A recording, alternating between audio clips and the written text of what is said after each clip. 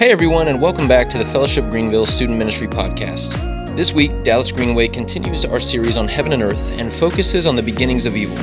By looking at the story in Genesis chapter 3, when Adam and Eve were tempted, we see that there was a great rebellion happening against God, and that the overflow of that rebellion is where the evil in our world comes from. Dallas navigates the questions of what is God doing about evil and how is he fixing our broken world. We hope you enjoy this message, and we hope you're encouraged. So good. What is up, everybody? We are in week 3 of Heaven and Earth Collide. Can you guys believe that? Yes, thank you, Jenny Ann. I hope that it's been a fun series for you. I know last week, part of what we did in small groups was we encouraged you guys, hey, if you have any questions related to heaven, earth, hell, colliding, whatever the questions were regarding this kind of subject, you were able to ask that in your small group. And so hopefully at the end of group, you guys spent some time writing questions on little sheets of paper. And I know I got a huge stack of questions. I would imagine it was over 100 questions between both services. And there was probably if there were 100 questions, probably 20 of them were kind of like random scattering around a bunch of different topics, subjects. But then there was 40 that were on one subject and 40 that were on another subject, if there was 100 questions. So it was a huge percent of them were around this subject of what is the afterlife like? Meaning, what does hell look like? What does heaven look like? Do we get to have our pets in heaven? Do we get to know our relatives in heaven? It was all about what does the afterlife look like? And so hopefully in the next couple of weeks, we'll talk a little bit about that. This week, though, we're going to focus on the bigger bulk of the questions, or the other bulk of the questions, which was around the subject of sin and evil. And a lot of questions like, hey, if God knew that this was going to happen, then why did he let it happen in the first place? If God knew that they would take from that tree of the knowledge of good and evil in the garden, then why did God put the tree there in the first place? If God really is so good, then why does he let evil or bad things happen to us? So you can go ahead and turn in your Bibles to Genesis chapter 3. That's where we're going to be if you have your Bibles already in your hand and ready to turn there. Before we get there, though, here's what I know about you guys and this question. You're asking this question because you've seen it and you've experienced it in your own life. A lot of people might look at you and say, hey, you're a middle schooler. You're 11, 12, 13, 14 years old. And so you haven't lived a lot of life. You don't actually know what life is about. But I know that you do. And that certainly you guys have lived long enough. And some of you have experienced some things that for your age, even somebody who's 90 years old, they haven't quite experienced the same thing that you have or been through the same stuff you have. So you guys have lived life, and so you do know this to be true, that all is not right in the world. That there's some bad stuff, that there's some evil stuff, that there's some dark things that happen in the world. And maybe for you, what comes to mind is something that you've seen. Whether it's homelessness and seeing people addicted to substances, and you've kind of maybe seen it from afar, and you're like, man, why does that stuff have to happen? Or you've seen pictures of, or you've seen videos of people across the world, maybe even in our own country. This is actually something that people struggle with. Just they don't have the ability to get clean water. You're like, man, why? If God's good, then why are these people not able to just have a simple, clean drink? Or maybe it hits a little bit closer to home for you, and it's not something that's far away and distant or that you see on the side of the road or the interstate, but it's something that's happening in your own family. And there's this wrestling match, and there's some things that this person said or some things that this person's done that's tearing maybe your immediate family or your extended family apart, and you're like, why does it have to be this way? Or maybe you've lost a loved one or a friend to an illness or to some tragic ending, and you're left wondering, man, if God is so good, why would he let this happen? We've all lived long enough to know that things are not what they are meant to be in this world, even to the extent we know that it's not right within us. The thoughts that we battle with, the struggles that we deal with on maybe for some of us a daily basis. This reality of evil and darkness and bad things in life and in this broken world has become ever more real to me over the last few years. Some of you may know this. I think by some, I mean like maybe 2 people in the room. But my dad, his name's Jeff, okay? And yeah, my name's Jeff, right? Like, so my dad's name is Jeff. Make all the Jeff jokes you want. And he had a brother named Chris who was 15 years younger than my dad, okay? So imagine you guys move into high school freshman year or sophomore year, whenever you turn 15 years old, and your parents come to you and say, hey, we're having a baby, right? Like that's probably the last thing you thought would happen. And so it was my dad and his 15-year younger brother. That's the only 2 kids that their parents had. And his brother, his name was Chris, and Chris was a really good helicopter pilot. He was in the military for a time. He would fly people via helicopter, doing like different hospital things, like transporting somebody from a really bad accident. He did a lot of like really cool, crazy stuff, was a super good helicopter pilot. And a few years ago, actually it was 4 years ago, because this happened right before my son Owen was born, and Owen's 4 right now. So 4 years ago in August, Uncle Chris had to go in for open heart surgery, which is like also evil, but par for the course for my family. You may not know this, but before I got to college, or like right as I was entering, my dad had a mild heart attack and quintuple bypass surgery, okay, which if you're following numbers for all you math people out there, quin means 5, okay? So he had a quintuple bypass surgery. My mom had a sextuple bypass surgery, which is 6, okay? So what am I doing to combat this? That's a great question. And I will answer that at a later date when, I'm in the hospital. Just kidding. Hopefully I don't get there. I am doing some things. I got a really good doctor friend. But so heart stuff runs in my family. Uncle Chris is going in for open heart surgery. He's just having a triple bypass. It's nothing, no biggie compared to what the rest of my family's been through, right? So he goes through, has the surgery, everything goes really great. Our doctors are amazing at open heart surgery, which is crazy to think about. But then something weird happened where Uncle Chris goes back to his hospital room and starts the process of recovery.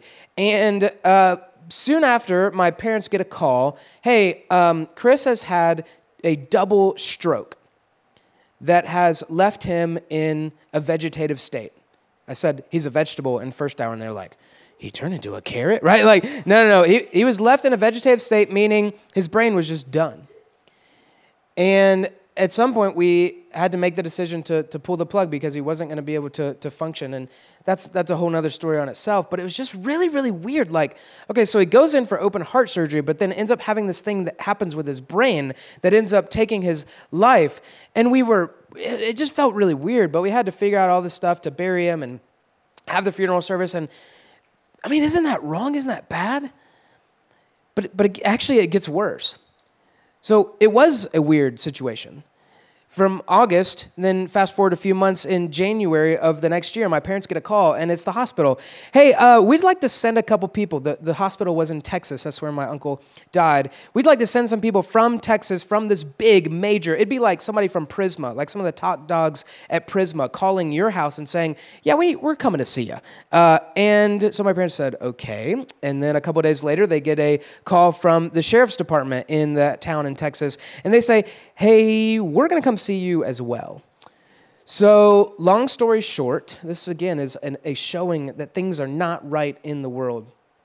There was a nurse in the hospital who, for whatever reason, decided that it was a good idea not just to do this to my uncle, but to do it to multiple people, where he would come into their room, mess with all the tubes that they're hooked up to and all this stuff, bring them to the brink of death so that he could play hero and bring them back to life, because I know what's wrong with them.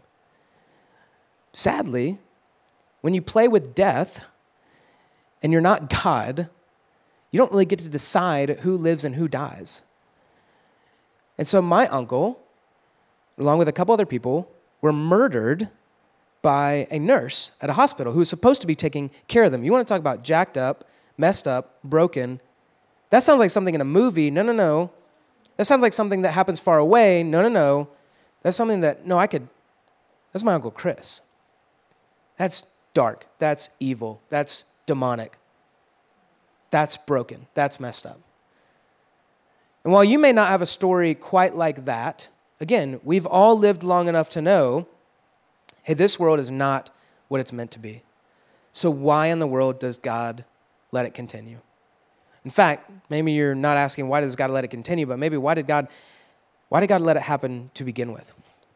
So we're going to approach some of these questions. I want to say that if there were 40 questions on this subject, then there were 40 different variants and different thought patterns and different nuances to these questions. And so one thing I want to say is while we're going to approach the subject of sin and evil and where did it start and where did it come from, you may not have your specific answer or your specific question answered this morning, okay? I want to say that. And I want to say it to say this, but that doesn't mean that you just, okay, well, we didn't talk about my thing, and we didn't get to talk about it in a small group, so whatever, right? I think your questions and your doubts, some churches, some people are like, no, don't you ask questions? Don't you doubt? Because if you doubt, you must not be a real Christian. I don't know what voice that is, but no. I want to encourage you guys, if you have questions that you don't get answers to this morning or you don't get answers to in the next couple of weeks, I want you to keep pushing in and keep asking questions and keep seeking answers to those things. Because I think that that's part of this discovery. That's part of faith. The other part, though, is some of the questions we have, we may never come to an answer that fully satisfies us. And you're like, what? That's where faith comes in. Part of where faith comes in is that we're humans. We're just little human beings with our experience on this earth for a certain time in history, for a certain period of eternity, like a tiny little blip on the radar of eternity is our lives and is our mind. We cannot possibly understand all the things that there is to know about God. We can't. And that's where faith comes in. Faith is the ability to trust in things that you cannot always see or touch or know or understand or have answers to. And while that may be really frustrating, because I think you can have both, right? You can still go after seeking the answers while also knowing that you may not come to a fully satisfying answer.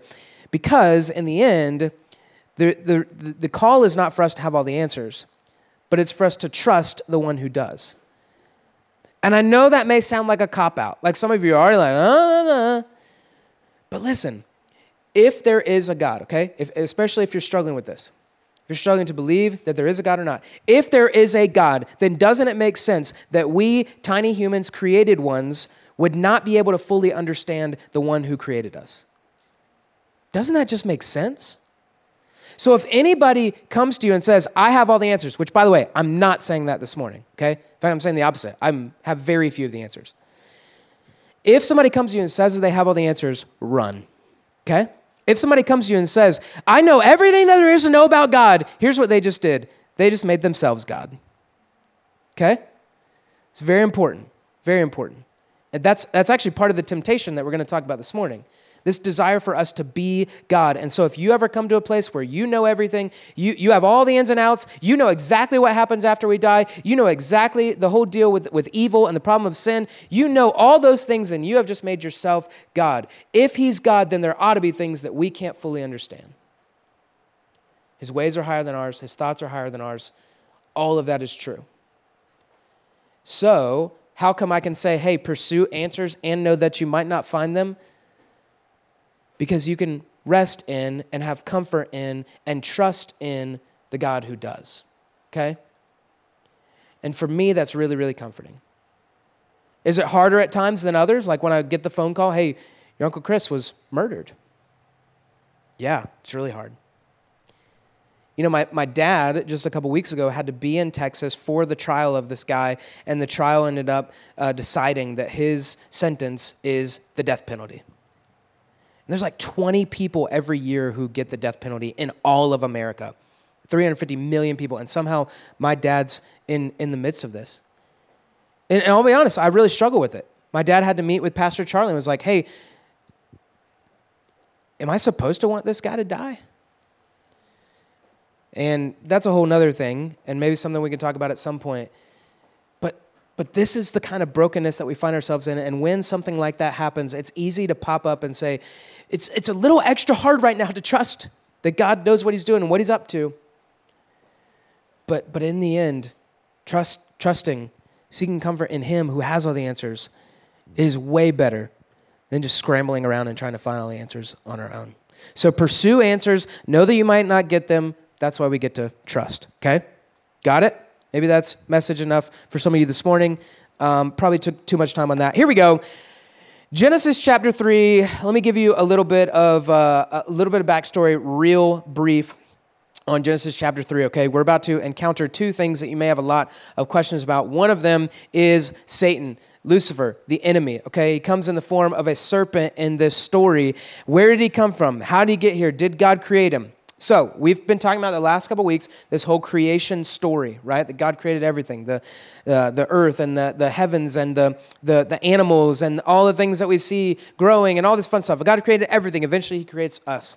And somewhere in there, if God created everything, then he also had to create these beings called angels, okay? Maybe you've never thought about that before. Like, where did angels come from? I read about angels in the Bible. We see angels with flappy wings on the TV, right? Like, every time the bell rings, an angel gets its wings. So where did angels come from? God created them. And apparently, God didn't make them like he made humans. That's pretty distinct. Like, we are made in the image of God. I'm not sure that that's the same case with the angels. We don't get a ton of clarity on that.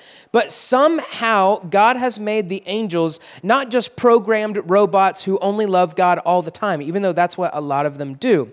But apparently, they were also made with the ability to choose to love God or not, which is something we're going to talk about more in a few minutes, okay? Why do we know that? Or why can we say that? Because Satan, Lucifer, the enemy, was one of these angels. And you can see that if you were to read through the Bible, you would pick it up in different passages at different times from different verses that kind of provide some sort of context. Again, this is one of the areas we don't have all the answers.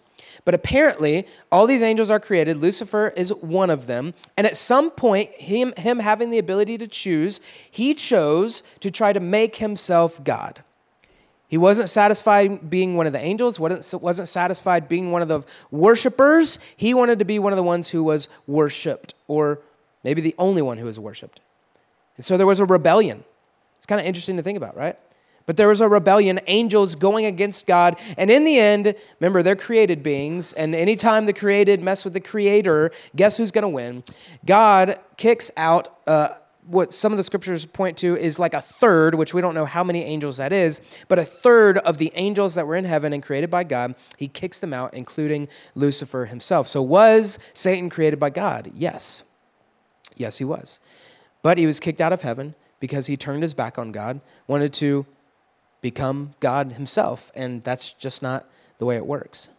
So we're about to see Lucifer, who he was so upset about not being able to be God himself that now he has spent the rest of his life trying to convince us that we should do the same thing, that we should try to be God, only to bring us down with him, maybe both metaphorically and literally, right?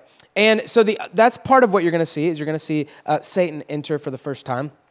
The other thing you're going to see is this tree, the tree of the knowledge of good and evil. So along with the garden being created, one of the things that was put into the garden was a tree called the tree of the knowledge of good and evil. And God gave one commandment about this tree. Hey, you can eat anything in the garden, okay? Pay attention to the language there. You can eat anything in the garden except for this tree. If you eat of this tree, you will surely die. And here's where we start to have a lot of questions. Well, why would God put the tree in there if they're going to die? Why would God put the tree in there if he knew that they were going to choose to eat from the tree and to turn their back on God and try to become their own God? Why did he do it? We don't have all the answers for this one. But here's what I think part of it is. We're going to see this all throughout the scriptures. It's a moment for them to trust God. Love is not forced, okay? Love is not forced. And what some of us say, we're like, man, if we were just made the way that we were supposed to be made, where we didn't sin, we didn't mess up, we didn't make mistakes, we only worshiped God with all the things that we did in life, wouldn't that be great? Wouldn't that be how it is? But forced love is not love at all, right? If we were actually made like that, if we were programmed like that, it'd be far more like we were like, I love God robots than real, loving, relational beings. And we know that God wanted relationship with us. That's why he kept reaching out to us. That's why he kept coming towards us. That's why he sent Jesus for us. But relationship, you guys have experienced this. Maybe you've had a situation where you're parents were trying to connect you with another kid, and so they bring you over, and you have to be at each other's houses, and you kind of have to be nice to each other, and you're like, I don't really think they like me, but we're like forced to do this thing. Have you ever experienced that awkwardness? Or you know that like part of what makes relationships work is because you actually are choosing to be in the relationship together. And I don't just mean like boyfriend, girlfriend, but I mean like friends. Part of what makes your friends is because, hey, I like you, you like me, we like the same stuff, let's hang out. Forced love is not love at all. Forced relationship is not relationship at all. And so God, in putting the tree of the knowledge of good and evil in the garden, he's inviting them, hey, will you trust me? Will you choose to trust me? Will you choose to love me? Will you choose to do this relationship together? Kind of an interesting thought, but I think that that's at least part of why this tree is in the garden. It's an invitation to trust, an invitation to love, right? Okay, so the other part of this is there's the tree of the knowledge of good and evil. Well, let's just read in the scriptures, okay? Genesis chapter 3. We're going to go through this, point out 3 temptations, and wrap up, and then we'll be good to go. Okay, so Genesis chapter 3, we got the serpent, we got the tree of the knowledge of good and evil. Now the serpent was more crafty than any other beast of the field that the Lord God had made. He said to the woman, did God actually say, remember, wording is important, did God actually say, you shall not eat of any tree in the garden? And the woman said to the serpent, we may eat of the fruit of the trees in the garden. But God said, you shall not eat of the fruit of the tree that is in the midst of the garden, neither shall you touch it, lest you die.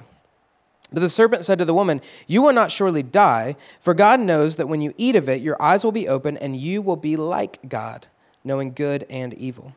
So when the woman saw that the tree was good for food, and that it was a delight to the eyes, and that the tree was to be desired to make one wise, she took of its fruit and ate. She also gave some to her husband, who was with her, and he ate. Then the eyes of both were opened, and they knew that they were naked, or naked. And they sewed fig leaves together and made themselves loincloths. And they heard the sound of the Lord walking in the garden in the cool of the day, and the man and his wife hid themselves from the presence of the Lord God among the trees of the garden. And this is where we see sin and shame and guilt enter into humanity for the very first time. And so they hide because they're afraid. They're experiencing shame. They're experiencing guilt. And where they once were in right relationship with God, they now have broken that, turned their back on it, and they know it. They get it. They don't just hide in the bushes, but they're like hiding their whole bodies. Like, I don't even want to be seen by him. And this is where we see sin enter into the garden for the first time. So the tree of the knowledge of good and evil, I think another reason that it was put in the garden is because apparently we're not supposed to have everything we want at all times. Part of living the life that God has intended for us, even I think part of what we're going to experience when this life is done and gone and we're living fully with God, is practicing something called restraint. That whole thing, like too much of a good thing can be a bad thing. I think that that's part of what the Lord was getting at, is helping them see that, hey, sometimes by saying no to certain things, it allows us to say yes to other things, to the right things. And that's part of what this tree represents as well. But the enemy comes along and says, no, you can have it all. You can do it all. You can taste it all. You can be it all. And this is where we see 3 temptations. 3 temptations, not just for Adam and Eve, but 3 temptations that in some shape or form are still messing with us and tempting us today in 2021. All right? Here's the 3 temptations. The first one is this, that the serpent comes, the enemy comes, and he questions God's word. Remember, wording is important. What does the serpent say? He says, hey, did God really say that you can't eat of any tree in this garden? He's questioning God's word. He's twisting God's word, because what did God actually say? He said, no, you can eat of any tree in the garden. There's just one tree that I'm saying, hey, don't eat of that. For your good, for our relationship, for trust, for love. Choose to trust me. Choose to submit to me. Don't eat of just this one tree. But now the seed's planted, and this is what the enemy does. And he does it with us today. You could probably think of examples, and maybe you'll talk about it in your small group, where just a little seed of doubt Because some of us, like, we've read our Bibles and we've grown up in church, but maybe you haven't read it as much as you want to, or maybe as much as you should, or maybe there's some subjects you wish you knew more about, and then somebody comes along and says, hey, doesn't your God say this about life? Doesn't he say you're not supposed to do this, or you are supposed to do this? And you're like, maybe? But it's just this little seed of doubt and questioning. That's what the enemy tries to do.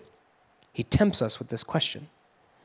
The next thing that we see is that he challenges or contradicts God's authority, right? So after he questions his word, the serpent says in verse 4, hey, yeah, you say that God said you'll surely die when you eat of this tree, but the serpent says, you will not surely die. Like, you really think God's going to do that? You really think God's going to go through with that? You really think that's how he designed it? Really think that's how he made you? Isn't this something that is being done over and over and over again? Hey, I know that for thousands and thousands of years, we thought that this was life. We thought that this is how our bodies operated. We thought that this is how the world operated. No, can't we just do whatever we want? I mean, that is something we could apply to so many situations in our world today. So many things that maybe you've already got in your mind. So many things that we see on TV. Hey, can't you just... that's not how the world works. That's not how your life works. Questioning God's word, challenging or contradicting God's authority. And then this last thing, here's where it's leading, is to go against or conquer God's supremacy. In the end, what did Satan want? He wanted to be God. What does he try to tempt us and get us to take hold of, grab from the tree, so to speak? Hey, if you eat of that tree, you're going to be like God. That's what he says to them. You're not going to die. If you eat of the tree of the knowledge of good and evil, you're going to be like God. You're going to know right from wrong. You're going to be your own God. And isn't that a temptation that is all over the place? I mean, one of the most popular phrases right now is, I'm living my truth. Man. Yeah, but what if your truth contradicts somebody else's truth, then whose truth is truth? Oh, that's right for me, even if it's wrong for you. But what? So we get to decide, not just know good from evil, but decide what's good and what's evil. But what if what you say is good is actually really evil for somebody else? What if what one culture or society says is right, another culture says is wrong? What if the man who murdered my uncle said it was right for him to do that, and everything that I know and believe says that it's wrong? You see why this is an issue? You see where this is everywhere in our culture right now? That you just get to decide what is best and true and right and good for you. You get to be your own God. It doesn't work like that. But when the enemy can tempt us and get us to the point where we believe that, the whole thing falls apart. And that's what he's been trying to do from the very beginning. In fact, in some ways, that's what he did. Because now, thousands of years later, we're living in the consequences of Adam and Eve. And maybe you wrestle with that, like, why are we blamed for what they would do? Why does everything hang on what these two people decided to do? Here's the thing. You and I would have done the exact same thing. Like, no, not me. But you do it every day. You and I decide to turn our back on God, treat ourselves like God, go our own way, decide what's right and wrong for us, good and evil for us, and we fall into the same temptation that Adam and Eve did to begin with. We do it. So what do we do with this? Maybe we should start with this. What's God doing about this? Because, okay, so it entered in through this temptation, and then Adam and Eve fell into the temptation, and then they sinned. So what's God doing to put this whole thing together? That's what we've been talking about these last few weeks. Is that God didn't leave us in our sin. He didn't leave us in our brokenness, but he keeps reaching out to us eventually in the form of coming in the flesh himself and dying on the cross so that we wouldn't have to deal with sin any longer. Doing away with sin and death so that we could experience life as it was intended to be if we would trust him and follow him. live as a part of his kingdom, as his kingdom kids. Man, some of us spend so much time wondering, why did God let this happen to begin with, that we forget the part about, no. Maybe it's more about what he's actually done to fix this whole thing, to bring us back into right relationship with him. I think that's where our focus needs to be. So 3 things very quickly before and then we'll wrap up. 1, can you trust God when you don't have all the answers? Can you trust him when you don't have all the answers? Because some of you, maybe you got the answer to your question, like, oh, okay, that kind of makes sense. But maybe it made more questions, or maybe some of you feel like, nope, my question didn't get answered, and I'm even more confused.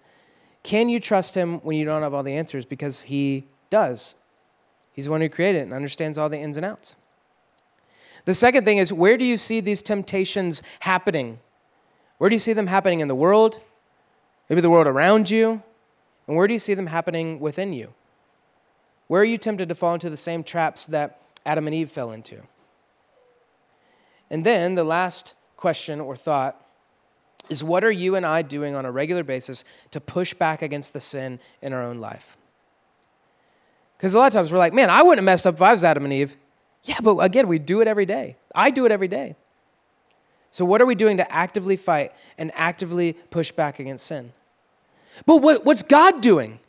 God's actually given us everything we need to trust him and follow him and live the life that he's intended for us to live right now. But sometimes we want to spend so much time thinking about, why did this happen in the first place? What are we doing? No, like God's already done it.